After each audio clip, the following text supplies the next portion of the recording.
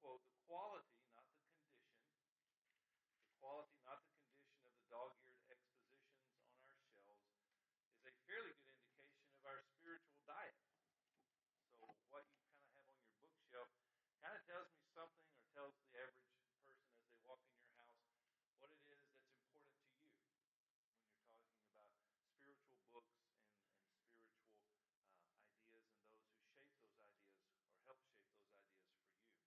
In Ecclesiastes chapter 1 and verse 9, by way of just putting it in perspective, the wisest man who ever lived said, "That which has been is that which will be, and that which has been done is that which will be done. So there is nothing new under the sun. Is there anything of which one might say, see this, it is new, already it has existed for ages, which were before us?" The idea being that every year there's trotted out before us a reader's list of things that are the new thing, the new study curriculum, the new book that people are going to read. And I want to say this, and this is something that bothers me about hearing when other people are doing Bible study, because they'll say, we were taking so-and-so's book, and they'll name the book, and they said, and we were studying this in our Bible class. And I'm sorry, I have to make a comment here of my own and just say, why don't we just study the Bible in Bible class? That's a question. I mean, I'm grateful for where we are and what we do, because we do put a premium on not what someone else wrote necessarily, but what God wrote, and studying that in our Bible classes. And then that way we don't have to worry about what somebody else's bent is, or where they go, or what they say, kind of thing.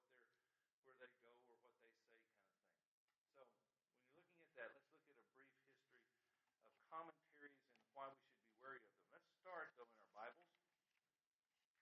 As the New Testament, first century, began to head toward AD 65, 70, when most of the epistles were written, in that span between 60 and 85, and then Revelation toward the end of that century.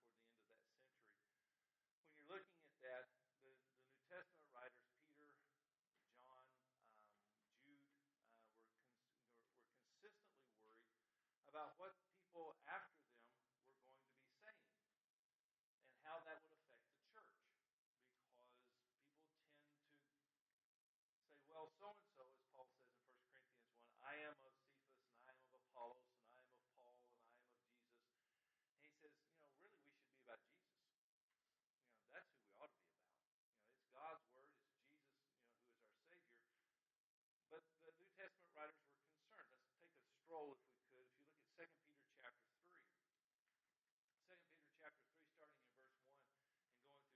Peter is concerned, and he writes this letter, this second letter to the church. He says, "This is now, beloved, the second letter I am writing to you, in which I am stirring up your sincere mind by way of reminder, that you should remember the words spoken beforehand by the holy prophets, and the commandment of the Lord and Savior spoken by your apostles."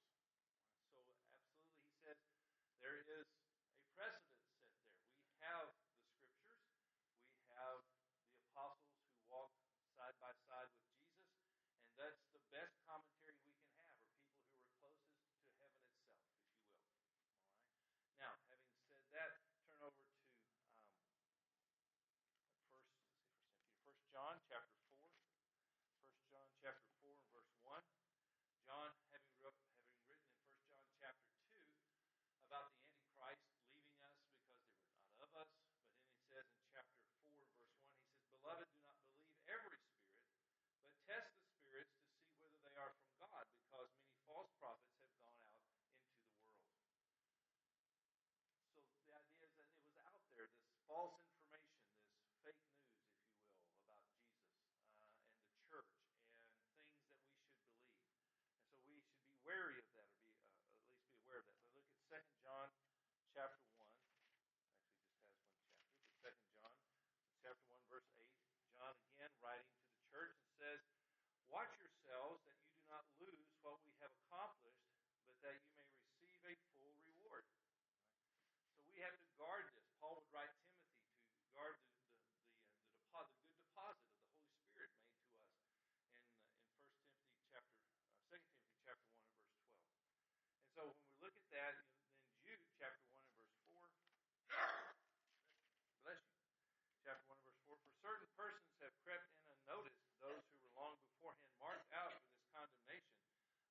ungodly persons who turn the grace of our God into licentiousness and deny our only Master and Lord Jesus Christ. For the most part, we would think, okay, well, we would probably recognize someone if they walked in and tried to stir up trouble in the church. Right? A lot of times, though, in these times, what's happening is those false teachers are coming in through those books that are on our shelves. And so we have to be very vigilant about that as well. Now, is it important that people write? People are going to write. People are going to express things. Look at John chapter 21. John chapter 21. The last thing John writes in his Gospels, he says, and there are also many other things which Jesus did, which if they were written in detail, I suppose that even the world itself would not contain the books that would be written. So there are going to be books written. What we want to do, and not all books are bad concerning Jesus and the Scriptures. But we want to be very careful in what we choose and how we follow them. So let's go through a brief history, if we could, right there on your outline. As far as people writing comments about the Scriptures. And I'm just going to kind of give you this idea. Usually that happens when someone is very good at explaining things where other people understand it. And they go, you really ought to write something so that everybody could read this and understand it. And the person says, well, okay, I can do that. Or they take their sermon notes or whatever. And they put them in a bound form. And somebody passes it along. And all of a sudden that kind of becomes something you just have to have or you don't understand it because it's just easier. You understand? It just is easier.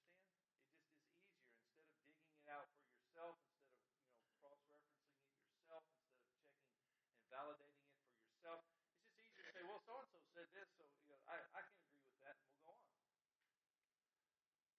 One of the earliest commentaries dates past medieval times, and that's what goes in the blank. Dates past medieval times, and they include a fellow by the name of Theophylact. Theophylact. Okay, I know that's a weird name to spell, so it's Theo.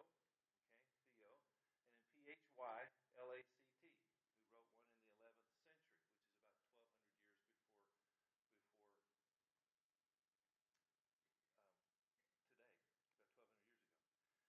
Then there was Zigabemus.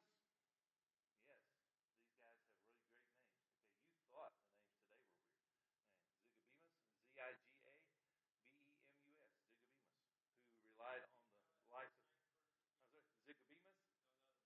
Oh, Theophylact. Theo, Phylact. Lact. There you go.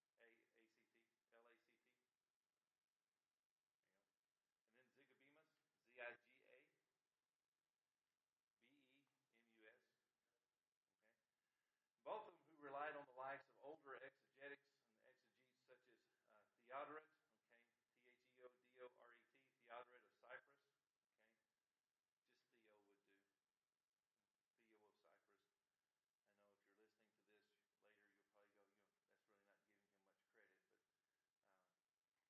I know if you're listening to this later, you'll probably go, that's really not giving him much credit, but Theodoret of Cyprus, and then was Basil, Basil, like the herb. Augustine,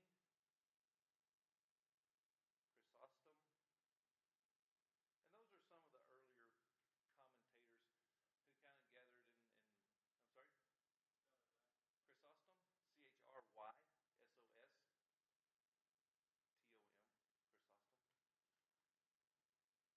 And so mostly we think those come to us in text notes and things that they would write, treatises that they would write, apologetics that they would write.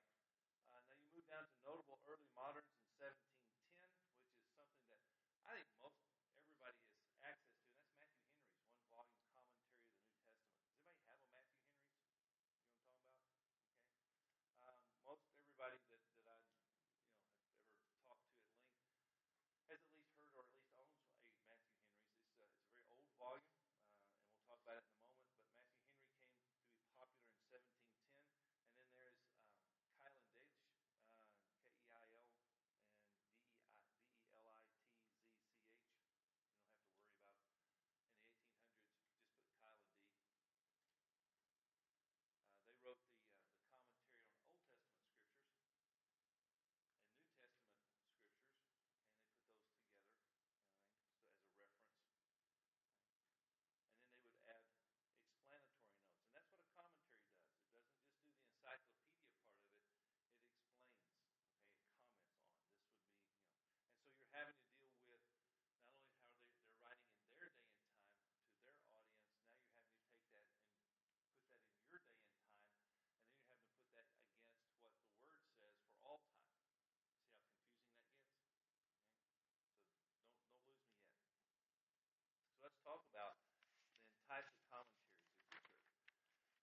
are called, like the Matthew Henry volume is a one volume commentary.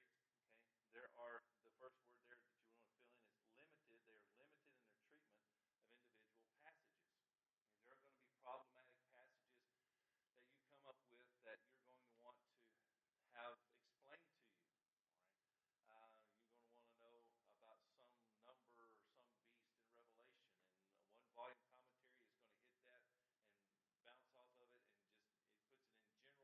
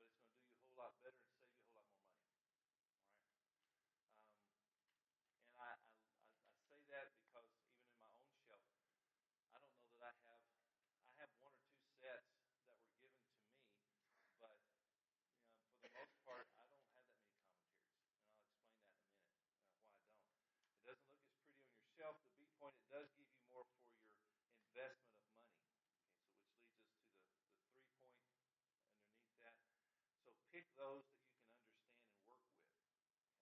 Okay, and that leaves out, if you find one that just doesn't work, and here's the hard part. Here's the hard part. You buy this, or someone gives it to you, and you have this commentary, and they wrapped it up for you, and they gave it to you for Christmas. And you opened it up, and you feel obligated to keep it because A, it's a religious book, and B, someone gave it to me. And I'm going to tell you something. If it doesn't help you, and you don't understand it, and all it's going to do is sit on your shelf, do yourself a favor, okay, and chunk it. Okay, I know that's hard to do. It's hard for me to do. I hate to let go of anything that's bound. I am just a book fanatic that way. You know, if it's bound, I want to salvage it. And if you saw our bookshelf at home, you would know what I mean. But do yourself a favor and don't waste the shelf space. Right? Because somebody's going to come in and say, "Hey, can I borrow a book?" You're going to pull that one out and go, "Well, I haven't read this one, but go." And I did that one time, and I really caused some serious damage because it was the wrong book for that person at that time because it was there on the shelf. Right? So don't. Let me just tell you, don't.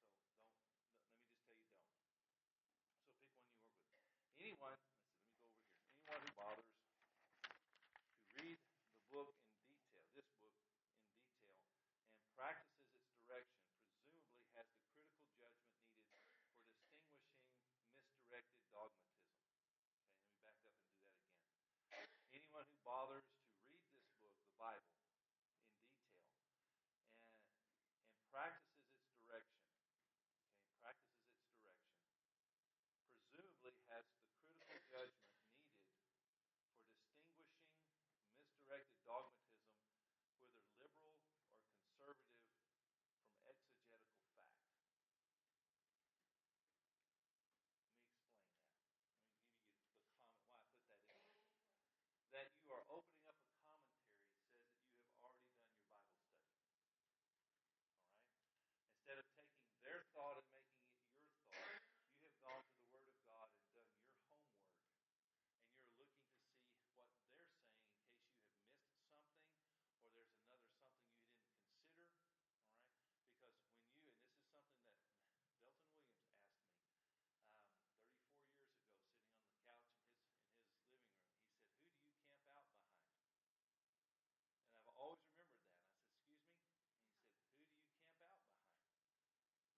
And I said, he said, "What preacher do you follow?" And I said, "Well, I've always just tried to think that you ought to lift up Jesus and hide behind the cross." And he smiled really big and said, "That's the right answer." I was young, I was goofy,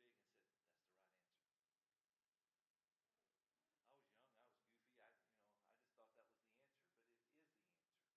Okay, go to the cross first. Go to the Bible first. Know what the Bible says, and then when you read these other things, then what happens is those words are bouncing up against informed, intelligent, reasoned out thoughts. And you can tell which ones are the flakes and the fruits and the nuts. See what I mean? Because you're able to discern that. So go to the book first. So let's use a commentary then. Go to number 1. A cordial suspicion, and I say that with all my heart. A cordial suspicion of commentators is the first rule in approaching them for assistance. It is the absolute last thing that I would do. And I would only do it if I were looking to make sure that I saw it the same way or I saw it the way that I should, and I'm not missing something. But by and large, I'm very suspicious of commentators. All right, because and here's a rule that's not on the paper. You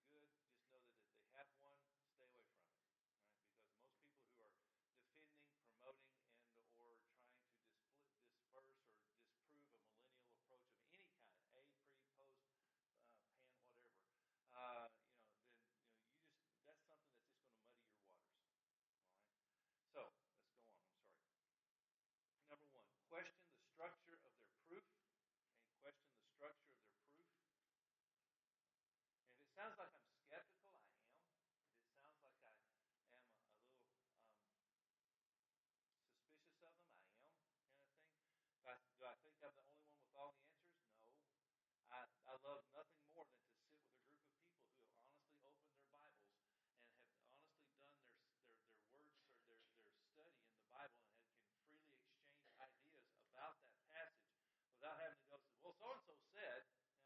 You know, I want to know what you found out that the Bible said, and I'll sit with you and talk all day long. You know, but don't camp out behind somebody and say, well, that's you.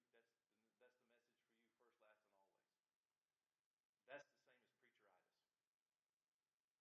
Okay, so don't do that. Second of all, criticize the construction of their case. Okay? Ask the question, why? Why did they say it that way? Where are they coming from?